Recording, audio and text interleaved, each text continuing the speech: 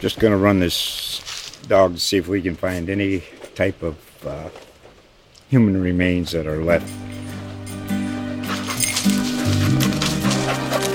Listen to Where Secrets Go to Die, The Disappearance of Derek Hennigan. From the Detroit Free Press, a new podcast set in the woods of Michigan's Upper Peninsula. Available on Apple, Spotify, Freep.com, or wherever you get your podcasts.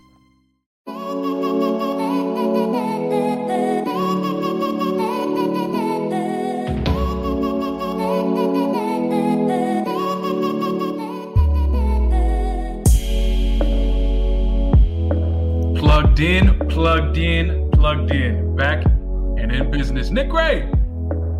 Drake Hills. Yes, sir. Yes, of course. Plugged in National Soccer Podcast. It has been too long, my friend. It has been precisely 20 days since the last time we recorded a podcast. And in fact, it's been so long, Akeloba, obviously the club record center forward, our last episode was in reaction to his signing.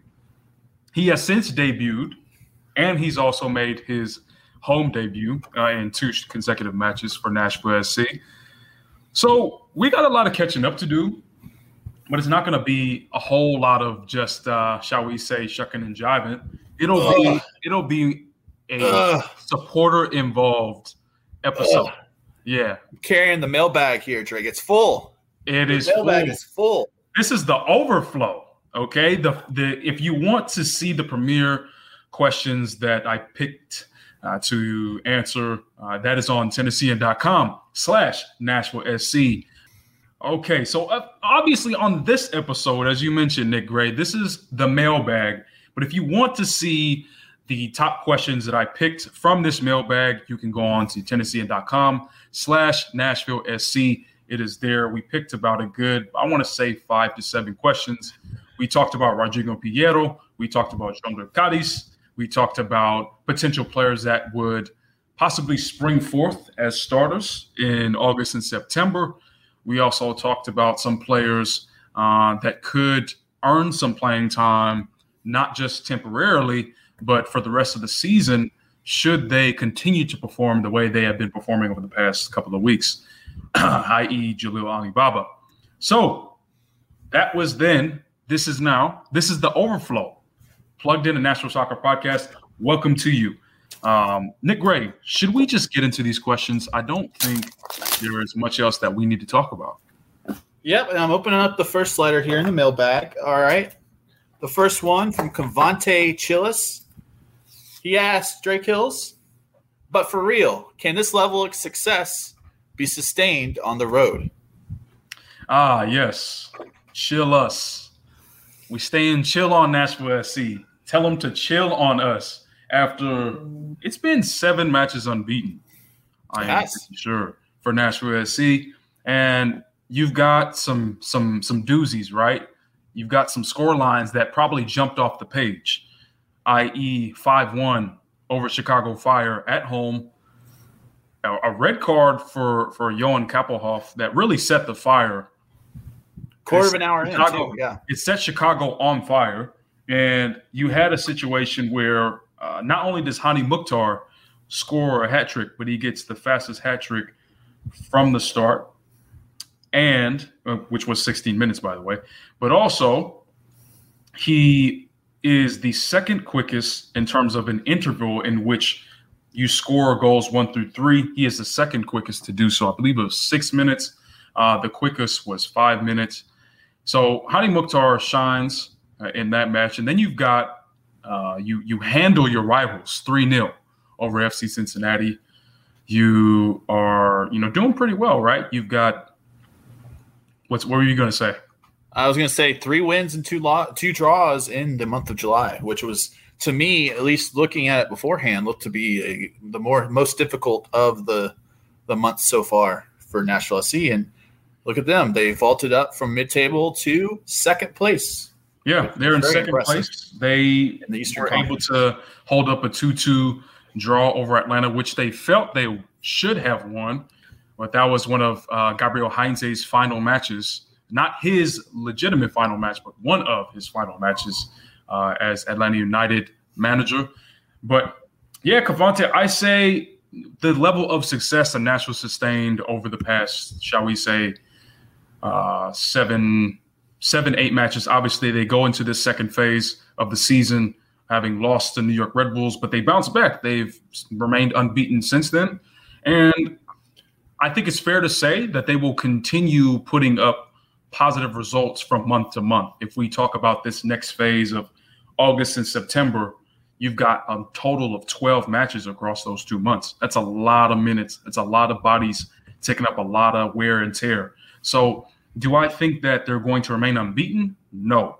But I will say that they will keep, I think, a 1.5 points per game average over those 2 months. And what it's going to take is a healthy Walker Zimmerman returning sooner rather than later, as well as an Anibal Godoy. But it will also take keep in mind, because you got guys out. You have Dan Lovitz, as we know, currently in health and safety protocols, along with Jack Mayer.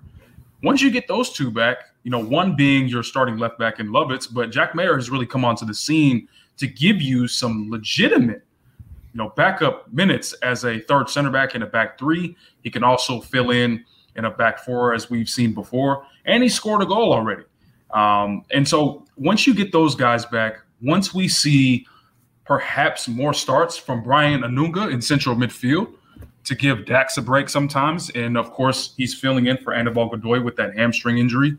And so once you get those guys back, once you see the true versatility of this team, but also its depth, which was the biggest, shall we say, motif in the offseason, was building this squad not to just be top heavy, not to have all the big names in the starting 11, but to have a squad, right? Squad depth, not starting depth.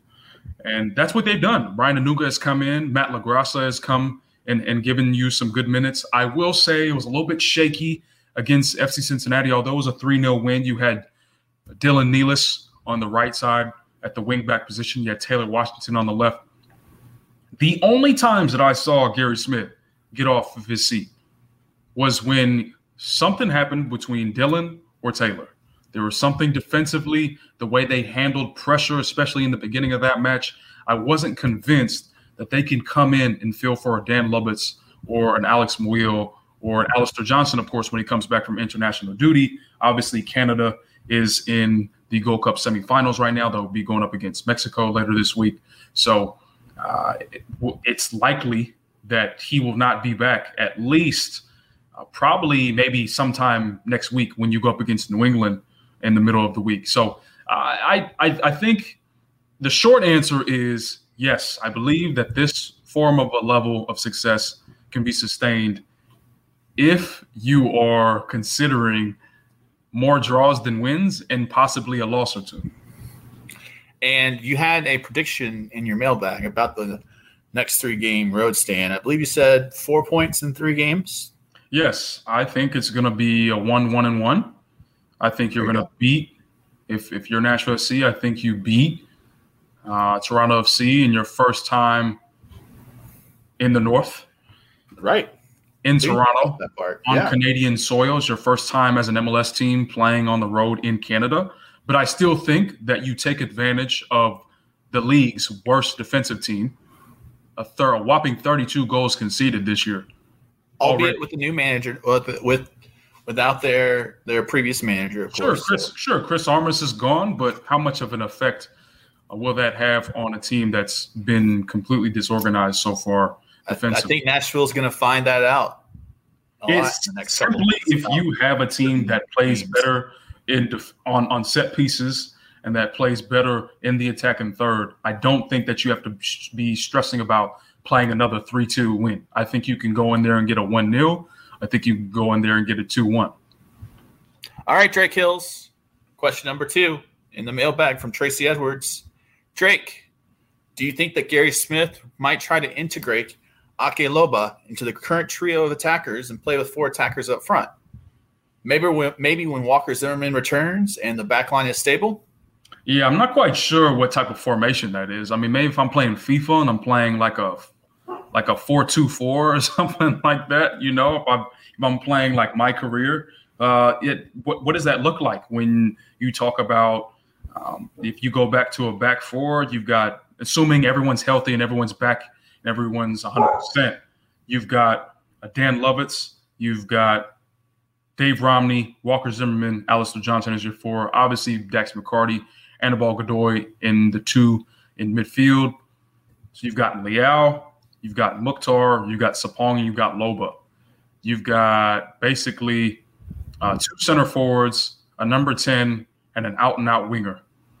That's hard to – that wouldn't look good by Gary Smith's standards. So, no, I think someone either has to come out or you have to switch it up. Perhaps, obviously, Nick Gray. We've talked off-air about my preferred lineup for this team, and I'll read it to you guys for those listeners who are not privy to this very, very important text chain between Nick Gray and I. So, basically – in my preferred Nashville SC starting 11, I've got a back three. It's a 3-5-2. In a way, it's sort of like a diamond or allows Hani Mukhtar to be an advanced piece in that five-man midfield. So Willis in goal, you've got Alistair Johnson, Walker Zimmerman, Dave Romney. Those are your three defenders. Then out right, you've got Randall Leal. In the middle, you've got Anibal Godoy and Dax McCarty. Out left, you've got Dan Lovitz. Left wing back Dan Lovitz. Then you've got Hani Mukhtar as your fifth, who will be a little bit advanced ahead of the previous four. And then you've got CJ Sapong and Ake Loba up front as your two striker system. My only question about that I had about that I didn't ask you, is that kind of limiting the impact of Randall Leal, especially, I know often Nashville SC's best attacking moments come after a build-up and crosses in. But isn't that kind of not getting rid of, but kind of limiting the opportunity for Randall more direct? I would only assume that becomes a problem if you were expecting Alistair Johnston to play some form of role offensively. We've seen Alistair Johnson make significant improvement in his service into the box. We've seen him play some great passes that are not necessarily key passes, but they're the pass before the key pass. And yes, so he has the ability to do that. But when you have someone like Randall Leal, I think you need to give him the freedom. You see what happened in the past few matches where Gary Smith has played the 3-4-3. And in turn, you see someone like Randall Leal who's been given an opportunity to tuck in centrally, and then he bounces out. Sometimes he flips with Alex Mouil in that 3-4-3. Or not Alex Mouil, Hani Mukhtar. And obviously defensively, that 3-4-3 looks more like a 3-5-2. But I think that essentially this is what I'm saying right now. I think this is more of the defensive shape, maybe when you start off out of possession. But once you go into possession, I think it looks more of a 3-4-3. And potentially you see Dan Lovitz going back maybe to help out more defensively. And you see Leal, Godoy, not Leal Godoy. You see Godoy, McCarty, and Lovitz be kind of like your middle, and you allow Leal to kind of hover on that right-hand side, and maybe he's tucked in to help out Mukhtar. Maybe he's advanced all the way up to help out Sapong and Loba to be a front three. It's a tricky situation because one guy's going to have to leave, whether it's Alex Mouil or it's Randall Leal, because right now Hani Mukhtar is ablazing. Dax McCarty has done well. He's been versatile against Columbus Crew. We obviously know we saw Dax McCarty do some defensive work as a center back. So, yeah, I think that this is the best option as of right now. And that's Drake Hill's a big fan of the 3-4-3. That 3-4-3, 3-5-2. Rightly so, yeah. Whatever you want to call it. But the reality is you can't just have somebody like Ake Loba on the bench. And I fully expect him to – it's going to be a lot of games possibly before he does make his start, but I fully expect by the time we get done with August, he will have made his first start for Nashville SC. Speaking of a relatively new attacking player for Nashville SC, this comes from a question from Reddit from Mr. Old Boot. I don't love Reddit names, man. Reddit names are a little too ambiguous for me. I don't know what they mean. So Mr. Old Boot asks, I'm wondering about integrating Rodrigo Pinheiro. How has he looked in practice, etc.? He also asked in the second question, when does Nashville SC get Anibal Godoy, Walker Zimmerman, Alistair Johnson, and Daniel Lovitz back, which you kind of addressed already earlier? Yeah, so in terms of Lovitz and Mayer, which are the two that are in the health protocols, those two obviously were considered unavailable last week. We were recording this on July 27th. They were reported on July 20th. Now, has there perhaps been a delay, given the fact that maybe Nashville SC didn't announce it for a couple of days, which they often do? That gives you an extra couple of days to speculate as a supporter. For us, we won't speculate. But just doing the math, that pretty much puts you into the middle, if not the end of this 3-match road stint. Obviously, that final match is against Inter Miami on the road down there in Fort Lauderdale. So we'll see if those guys will be available then. Now, keep in mind, if they were not vaccinated and they were symptomatic, that requires a 5-day quarantine period. If they were vaccinated and they appear asymptomatic, the key word is and, not or, and they were asymptomatic, then the 5-day quarantine is not necessary. However, players, according to MLS health and safety protocols, are required to train individually at that point if you are confirmed positive for COVID-19. So you're talking about fitness. You're talking about being able to reemerge into the team as a starter. Obviously, there have been a lot of changes tactically in this team. Are they privy to that knowledge? Are they, shall we say, caught up with what's going on with the general team? And this is a tough road stint to kind of get back into. And it's not even just for Lovitz and for Mayer. I mean, he also asked about Walker Zimmerman. A deep tissue injury like a hamstring isn't really the most comfortable to return from because you're not really on your own clock. You're trying to get back and basically wait for your hamstring to tell you that you're back. Yeah, you're listening to your body a lot there. Listening to your body a lot. So same with Anibal Godoy as well, correct? Yes, that's correct. However, we know more about Godoy. There was not a timetable given by club or for country with Walker Zimmerman. Obviously, he hurt his hamstring against Canada in that group stage match in the Gold Cup. So he was on international duty just as Godoy was, but Godoy had yet to kick a ball for Panama in the group stage when he hurt his hamstring. That was about 3 weeks ago. So going into next week, there's a potential that he could be back. We know that the timetable for Anibal Godoy was 4 to 6 weeks. So with that in mind, the math tells us that perhaps at the end of this road stint, when you come back home and I think if you're Nashville, you hope that you can catch a break after you go to Miami. And that's on the 8th, because then you have a whole week to really recuperate. After going to Miami, you're going to get DC United at home on the 15th. So that gives you a full week from match to match to pretty much get your cards together. Yeah, so no timetable on Walker Zimmerman, but we'll see what happens. As you say, Tracy, we'll see what happens when Walker Zimmerman, old boot. We'll see what happens when Walker comes back into the fold. So give me something on Rodrigo Pinheiro. What do you expect for him the rest of the year? Well, I mean, I think it's something that I don't think supporters have caught on to yet, which is the fact that there are wingers better than Rodrigo Pinheiro, period. I mean, for me, I kind of jumped off that when I asked the question a couple of weeks ago, and Gary Smith said, I've obviously addressed this a couple of times before. I love the guy. I like what he offers. He gives us a form of direct play, dribbling, his attacking mindset that we don't really have, and someone who can simply just, coast by you if he has the advantage to. And he can play off of others. Now, does that necessarily make him better than Anaki Lobo or Alex Muil? Not necessarily. People have been asking about Henwall Abuana. It's the same situation. We saw what happened when Handwalla came in against New England a couple of months back. He's simply not the same defensive guy that Alex Muyl is. And in a Gary Smith system, where that's the 4-2-3-1 or the 4-4-2, he requires a lot of his wingers to play both sides of the ball, using an American football phrase.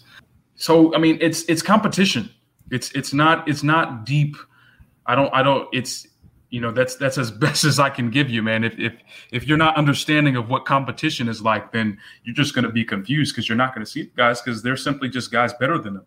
So you say that, and I mean, I think that makes a lot of sense. So what is the next step for Piñeiro? If he, say, has 10 or 12 games where he plays 400 minutes, if that, probably less than that if he's getting 10 or 12 appearances off the bench this season, does there have to be a loan move in the future for him, you think?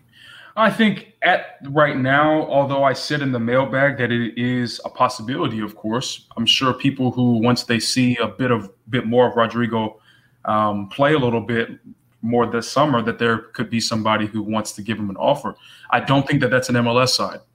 Yeah. And so when you talk about loaning someone out of Nashville to a USL side, that just defeats the purpose of cultural acclimation. That defeats the purpose of personal acclimation, a guy who's pretty much never played outside of his country of Uruguay. And that essentially just stalls you into next year, which doesn't really make much sense considering the money that you flushed out, whether that's TAM or GAM or whatever. So the best option for Rodrigo is to continue earning minutes. He's got to get on the field, but I don't think that has to be a start. I think if he can be a guy who you can count on for a good 15 to 20 minutes in a match, so be it. You know, coming for Alex Muyl, coming for Randall Leal, try to thread some attacking chances together and see if you can score a goal or two. But it just looks right now with this group, it doesn't seem, with the level of his play, which is by Gary Smith standards, lacking MLS experience, the pace of the game, the style of the game, which is a lot more physical, a lot more fast-paced. Rodrigo said that on a press conference before. And on top of that, he's got a language barrier that he's got to attend to, living in Nashville. Keep in mind, the guy's only 22. Yeah. You know, plenty of time for him to grow. This isn't a 30-year-old pro. This is a guy who's been in recent years, who's been in the Uruguay youth national team setup. He hasn't been playing in Brazil or in Spain or somewhere else in Europe. This guy is literally on his first international excursion ever. So let's give the guy some time, and, you know, rightfully so, because he's a talented player. He just needs to acclimate. All right, next question from the Donaldson Party on Reddit. Who do you think the current leader is for MLS Coach of the Year? If it's not Gary Smith, who would be ahead of him? I mean, how could you not give it to Bruce Arena? Oh, who loves giving Bruce Arena trophies more so than the American soccer media? Let me tell you. Oh, well, let's not put me in the Team USA wearing American flag board shorts and literally buying every single American soccer jersey that is in existence. That's not me. That's not the reason why I give it to him. I'm giving it to him, or at least I'm bringing him up to say that he's a guy who's taken a team that has taken guys like Maciel, Matt Polster. I'm a bit unsure of his vision of Tajon Buchanan. I think he should be playing a little bit higher up the field. But he's taken a guy like Matt Polster, made him one of the best central midfielders in the league, performance-wise. Maciel has done pretty well. You've got Carles Gil absolutely tearing up the league and should be the Landon Donovan MLS MVP for this season. Yes, that's my take. I'm still holding on to Raul Ruidiaz because he was my. I'll give Rui Diaz the Golden Boot. That's fine. I think he'll beat out Chicharito by a goal or two. But Carles Gil is the Landon Donovan MLS MVP, and Bruce Arena is a candidate for Coach of the Year. Oh, come on. We can't play in gray areas here. I'll say, you have to put a name down today, who would it be? He said, "Who do you think the current leader is?" That was the question. And you didn't give an answer. I gave Bruce Arena. What are you talking about? As an option. You just said Bruce Arena as an option. I said he's a candidate. If you want me to be more specific, if you want to be more specific, yes, I do. He is a leading candidate. That is the direct answer to this very direct question. Okay. He is the leading candidate. He is ahead of Gary Smith in your thought process when it comes to who should be MLS Coach of the Year at this point. Yes. Okay. I disagree with you, but I think it is close. I can understand the Bruce Arena. I mean, New England is a good bit ahead of Nashville in the Eastern Conference. I also think Gary Smith is a guy. The whole vision of Nashville SC almost certainly comes straight from the brain and the soccer acumen of Gary Smith. It's his team, it's his style. And, I know Mike Jacobs has input and there's other inputs in there, but this is a Gary Smith team and it has really surprised people. And I think, does he deserve it over Bruce Arena? That's a question. This is the weeds that I knew that you who is representing Nashville faithful are going to get into, thinking that I am not picking Gary Smith because he is undeserving. That is a very reckless. Okay. Not only is it reckless, it is lazy because you didn't ask me what I thought about Gary Smith. What do you think about Gary Smith's 2021 coaching? I think Gary Smith has defined what execution looks like in terms of game-to-game tactics, which is something we knew going back to last year.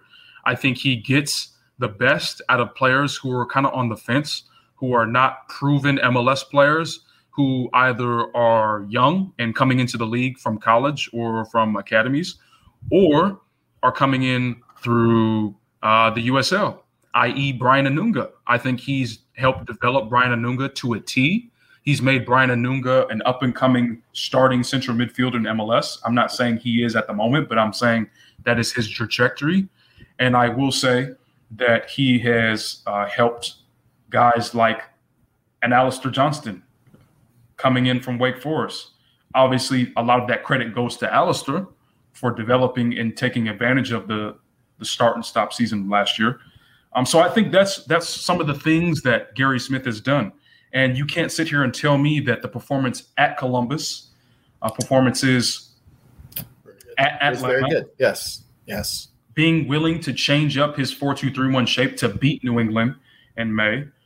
You've got a very timely switch to a 3-4-3 to go up against one of the better teams in the conference in Philadelphia Union and carve out a 1-0 victory.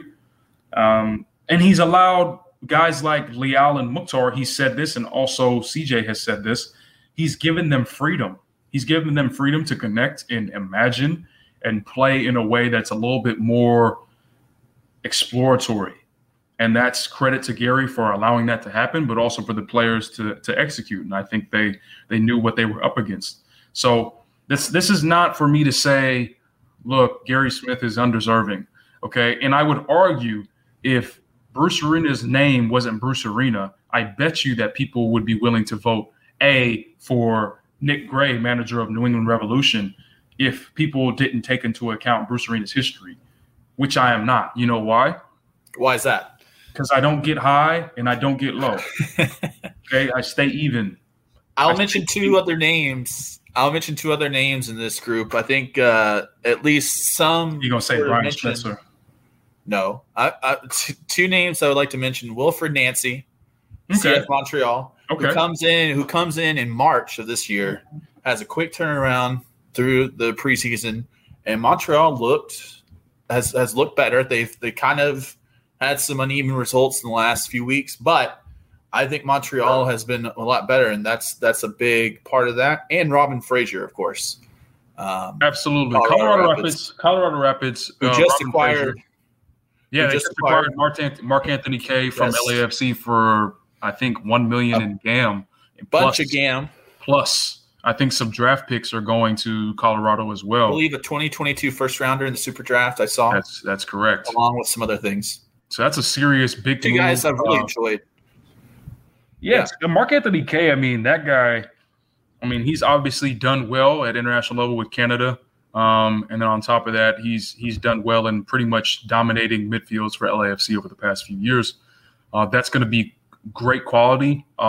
He's literally going to go from a rising leader in LAFC's camp to probably one of the vocal leaders in Colorado, given the fact that they're such a young team. They've got young Andre, a name that I do not know how to pronounce, coming out of one of their strikers. I believe he's the 2019 Rookie of the Year. Then you've got Sam Vines, obviously, and a couple of other good players around him. Kellen Acosta, who's on international break right now with the U.S., but to think that Mark Anthony Kaye and Kellen Acosta are going to be in the same midfield for Colorado, woo! That vaults them into definitely one of the better midfields in MLS. All right, next question from Darth Gipper 18.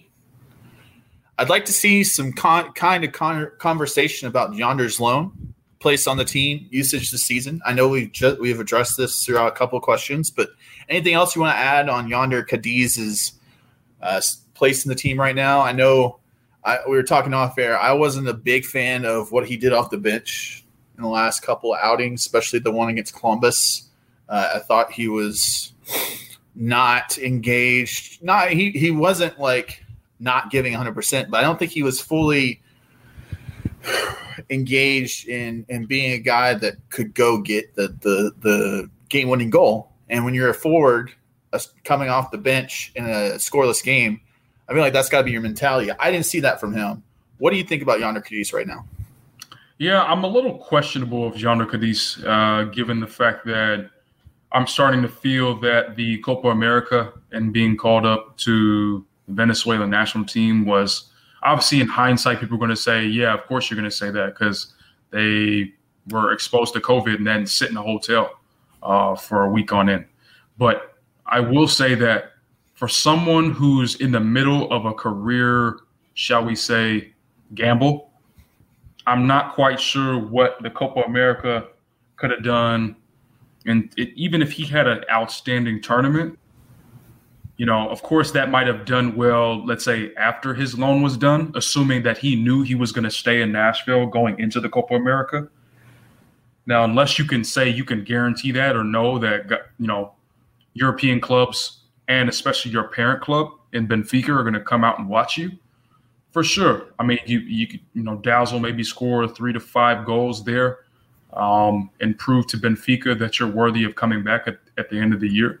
But for someone who didn't really have the most consistent performance going into the international break, or should I say Copa America to be specific, I'm not quite sure how comfortable I would have been knowing that not only are others who have a say-so in my career trajectory right now, but also myself. Am I fully confident in what I've done on the field, what the actual product that I put up? He had a really good start to the season once he was able to get rid of those preseason injuries that we know about. Obviously, he had some foot injuries. I believe he had an ankle injury going into preseason. So he didn't even play in the 2 games that Nashville SC played in the preseason. And obviously, he scored some pretty timely goals against Montreal earlier in the year.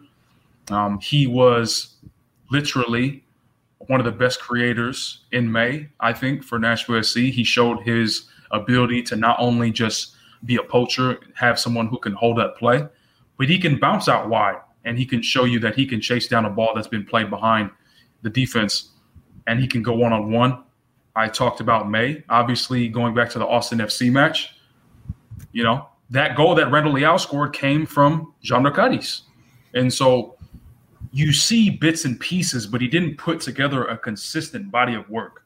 So thinking about Copa America, although that was a great opportunity, a great honor, I don't know, man. I don't know. I think if he would have stayed around, you don't know if he would have been able to link up with CJ Sapong for a 4-4-2 shape to see what that looked like, to see would they even work together with CJ Sapong beyond this tier that he is right now. You never know. Obviously, CJ has the MLS experience. He's scored 70-plus goals coming into the team. Now he's reaching towards 80 in his career after scoring 3 in his last 3. So right now, I think Jonder's loan is basically an inevitable exit in the winter. I don't see, unless he bounces back and somehow in the next couple of months scores 3 to 4 goals. He goes in October, scores some goals. He scores some playoff goals as well, which Nashville's going to need once they start talking about going to Columbus potentially, going to New England for a conference semifinal potentially, or a conference final, excuse me. Or hosting Philadelphia for that matter, yeah. Yeah. It'll all be difficult. Yeah, exactly. So you're going to need goals from everybody. And for Jonder Cadiz, I mean, if you can't bag him right now, I'm not quite sure how you could logically defend Jonder being signed permanently.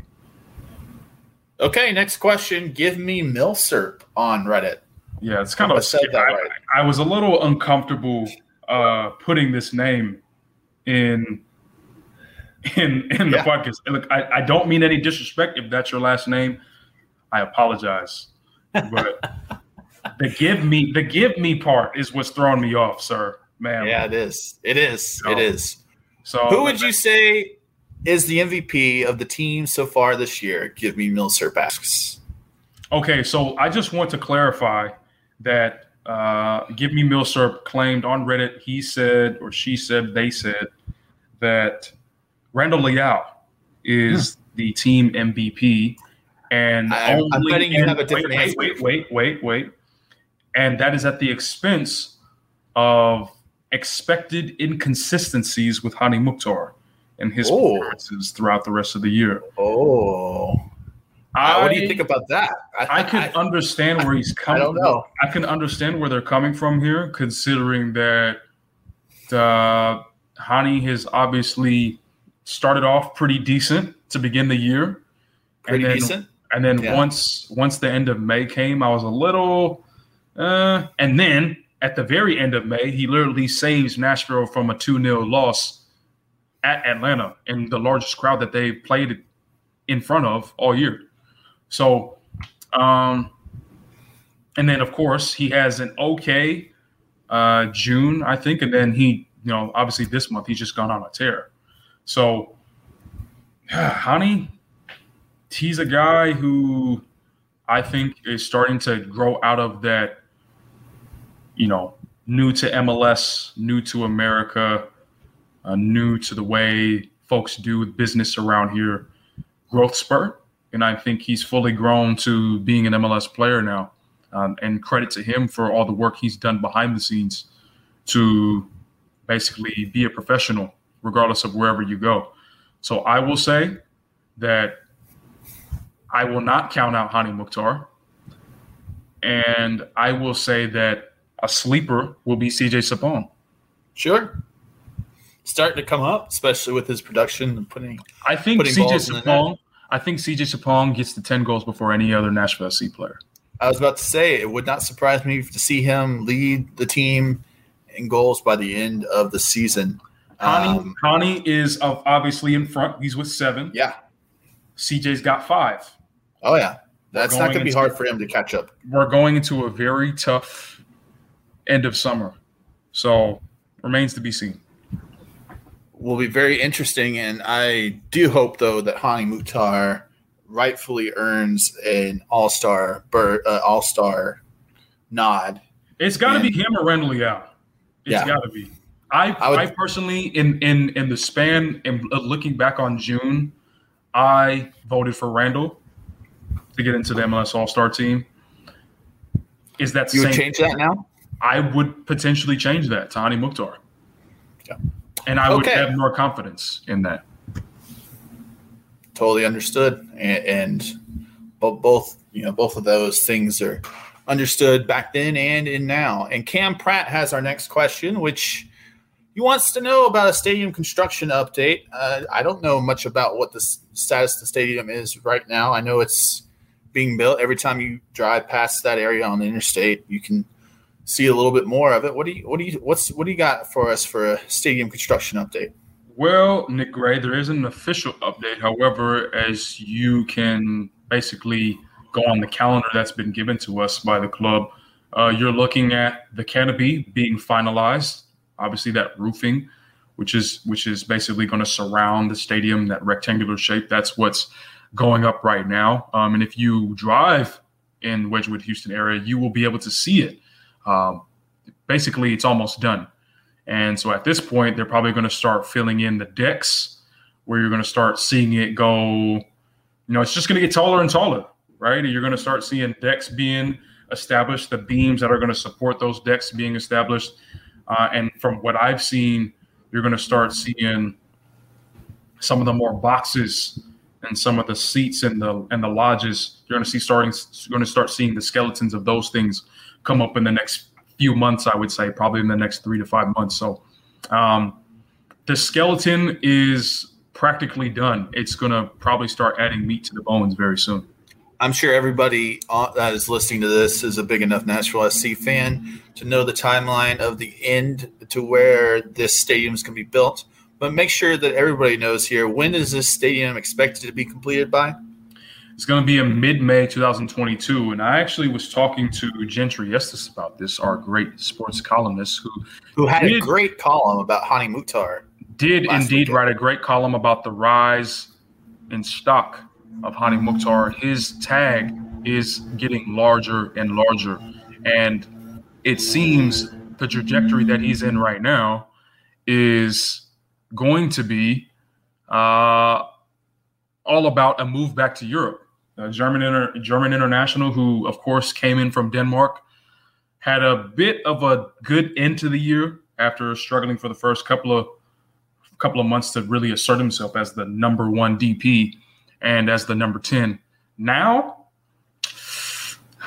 a move back to Germany doesn't look so far into the distance. Of course, I think Hani has a little bit more to do. I think he has to assert himself more as far as goals scored. But if he can score, let's say, 15 goals this year, if he can score 10 to 15, I think you set yourself up for a good 2022 season in which he might leave after the first half. There's potential in that. You just don't know. All right, our next question in the mailbag from Zach DeFran. How close is Nashville SC to having a functioning and developing academy? They're a little ways away. I think there's going to be a couple of years in the stadium before you see anything about a potential homegrown, considering the fact that obviously last year in 2020, you start with fielding a under-12 team that was around the Generation Adidas Cup and some of the other MLS Next competitions that have fled into this year with the U13 team, and obviously as they grow into U14 and U15. So unless they have some American prodigy that is ready by U16, I think we're a ways away. As a matter of fact, I would say you're probably looking at a 2026 World Cup potentially in Nashville coming before an MLS homegrown out of the Nashville SC Academy comes out, or they might come at the same time. Is that unusual, you think, for clubs to take that long in developing that? No, because if you take a look at a team like Philadelphia Union, when they came in a little over a decade ago, they weren't signing a lot of DPs. Like, they weren't signing big-name European DPs. They were signing guys who were obviously proven MLS players. They had some guys who were coming from like Mexico or something like that, or U.S. internationals coming back to MLS.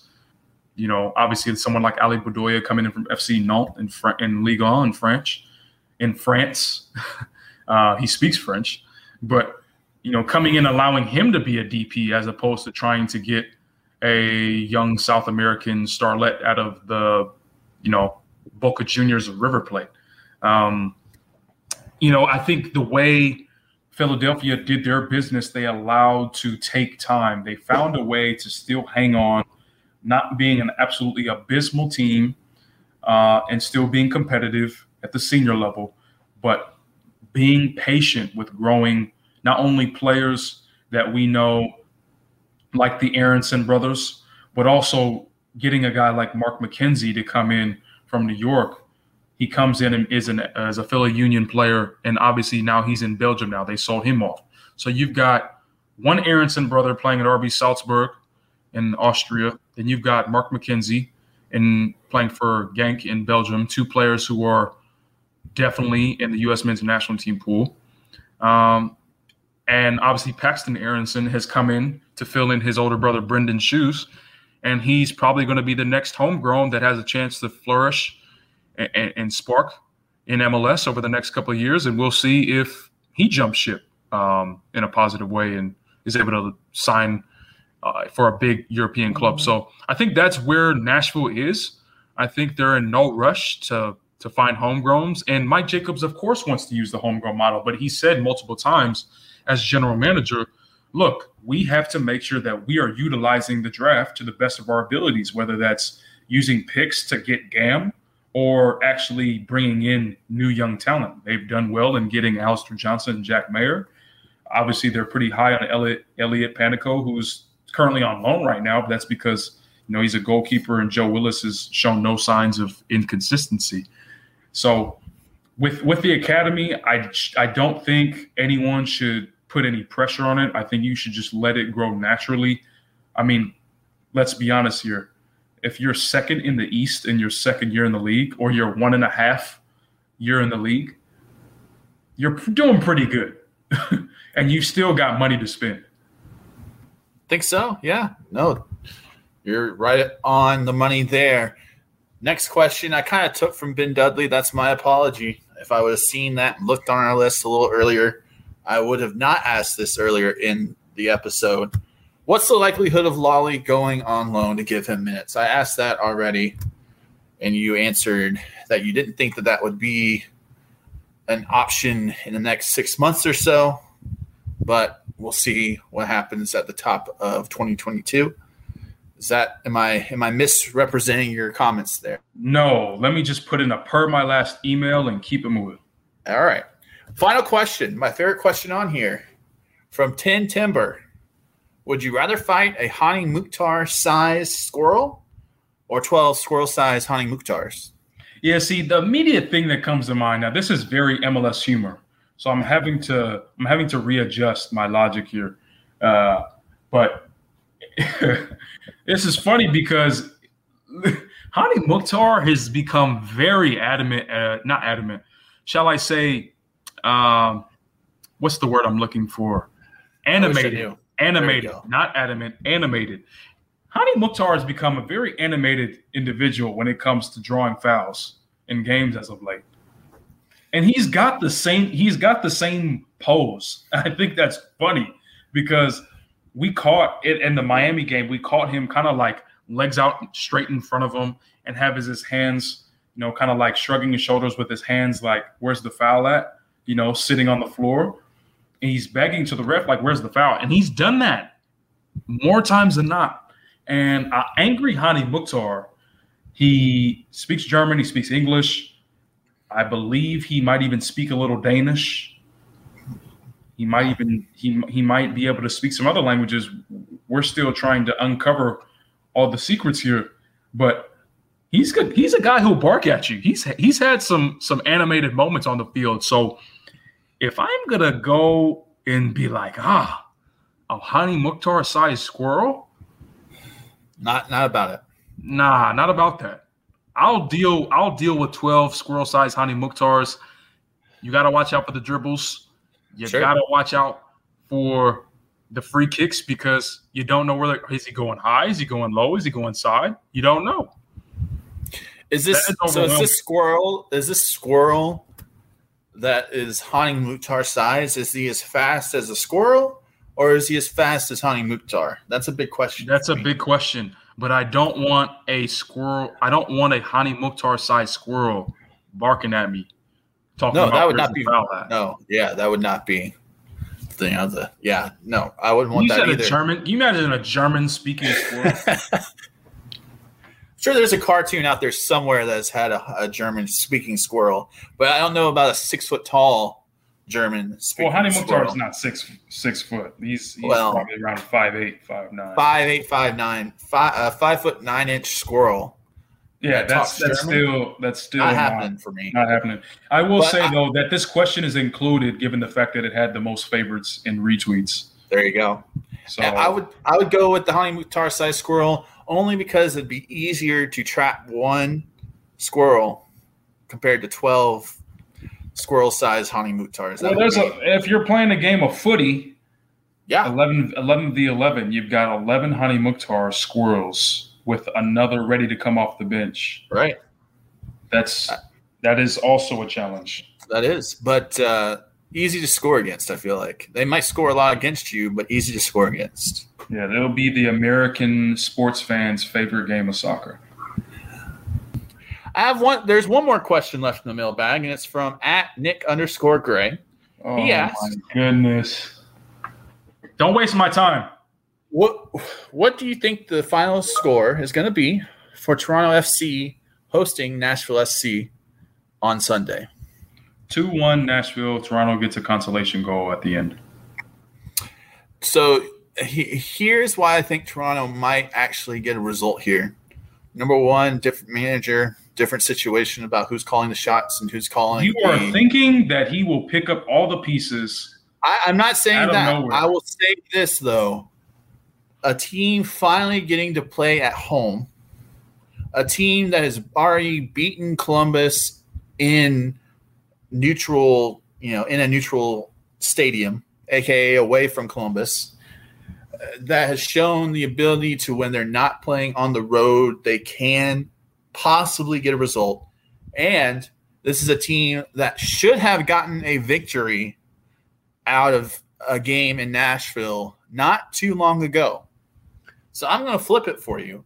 I'm going to say it's going to be not a discouraging result for Nashville SC, not a discouraging effort from Nashville SC, but I do think there is a possibility here and a likelihood in my eyes that after a strong July, maybe there is a road hiccup and Nashville SC falls 2-1 in Toronto.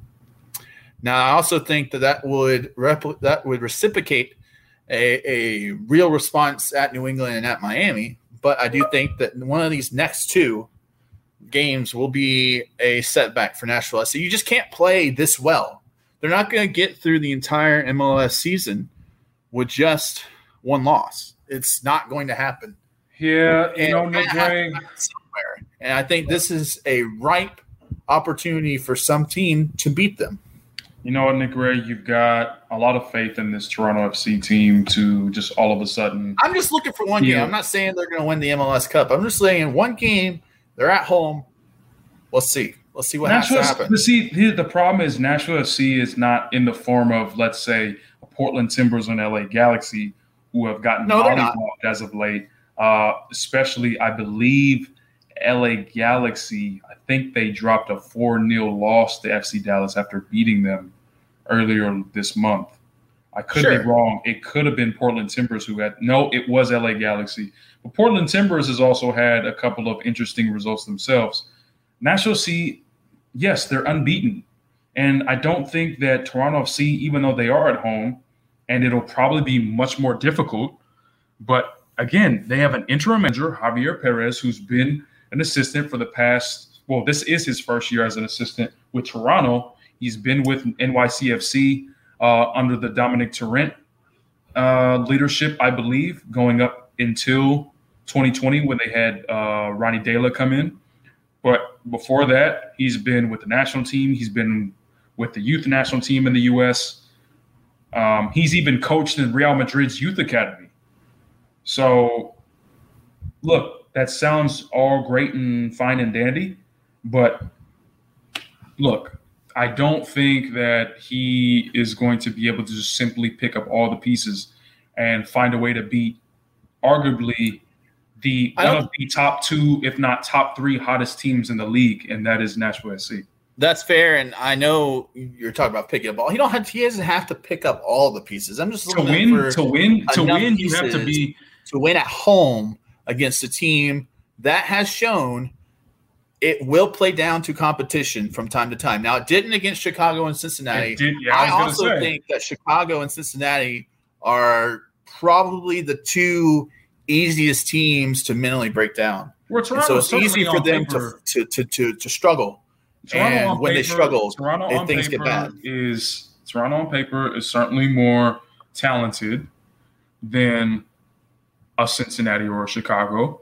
However, when you talk about picking up pieces, you're still talking about winning a game. That is a lot more difficult than what you are giving it credit for. I don't care if you are playing in Brampton, Ontario, and Jonathan Osorio's backyard, or playing in Tampa or Orlando, Florida, or wherever they were. Okay? Yeah. You're still playing a team that is very hot, knows exactly what it's doing, whose job is it to do whose job is to score, whose job is it to line up here, whose job is to serve into the box. They know who they are. And I don't think that Toronto is in the place to just start knocking off teams off their perch. I think it's going to take a big challenge from someone like a New England Revolution in Gillette Stadium in the middle of August on that disgusting turf to give Nashville SC some problems. And also given the fact that that game is only 3 days after they come back from Canada. Or a 4-match unbeaten streak for Toronto so far, which extends back to the loss of their manager, the firing of their manager. And just say his name, Chris Armas. Chris Armas, yeah. He completely botched it. Struggled big time. But they beat New England. They've drawn against New York Red Bulls and Orlando, and they've beaten Chicago away from home. I'm just saying it would not surprise me that this is a vulnerable spot. But I think Drake Hills FC, you're ready to wrap this thing up. All those teams are less than Nashville right now. That's true. No argument here. Nick Gray, this has been the mailbag, sir. It has been a mailbag. It's empty now. Gotta get it filled back up again. Yeah, we'll see what happens when we hit Labor Day. I think we're going to do another mailbag around that time. Nashville SC coming back home for that NYCFC matchup. But until then, Nick Gray, Drake Hills, it has been Plugged In, a Nashville Soccer podcast. Holla at your boy, Live Life Drake on Twitter, Drake Hills Soccer on Instagram, Tennessean.com/NashvilleSC. Please subscribe. Drake Hills, what was your favorite thing about Columbus?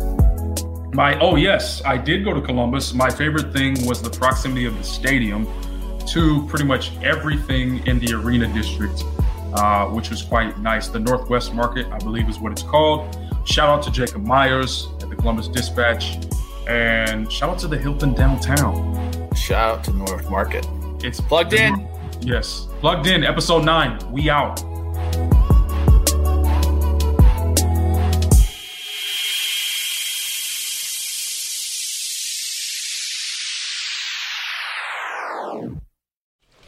Just going to run this dog to see if we can find any type of human remains that are left. Listen to Where Secrets Go to Die, The Disappearance of Derek Hennigan. From the Detroit Free Press, a new podcast set in the woods of Michigan's Upper Peninsula. Available on Apple, Spotify, Freep.com, or wherever you get your podcasts.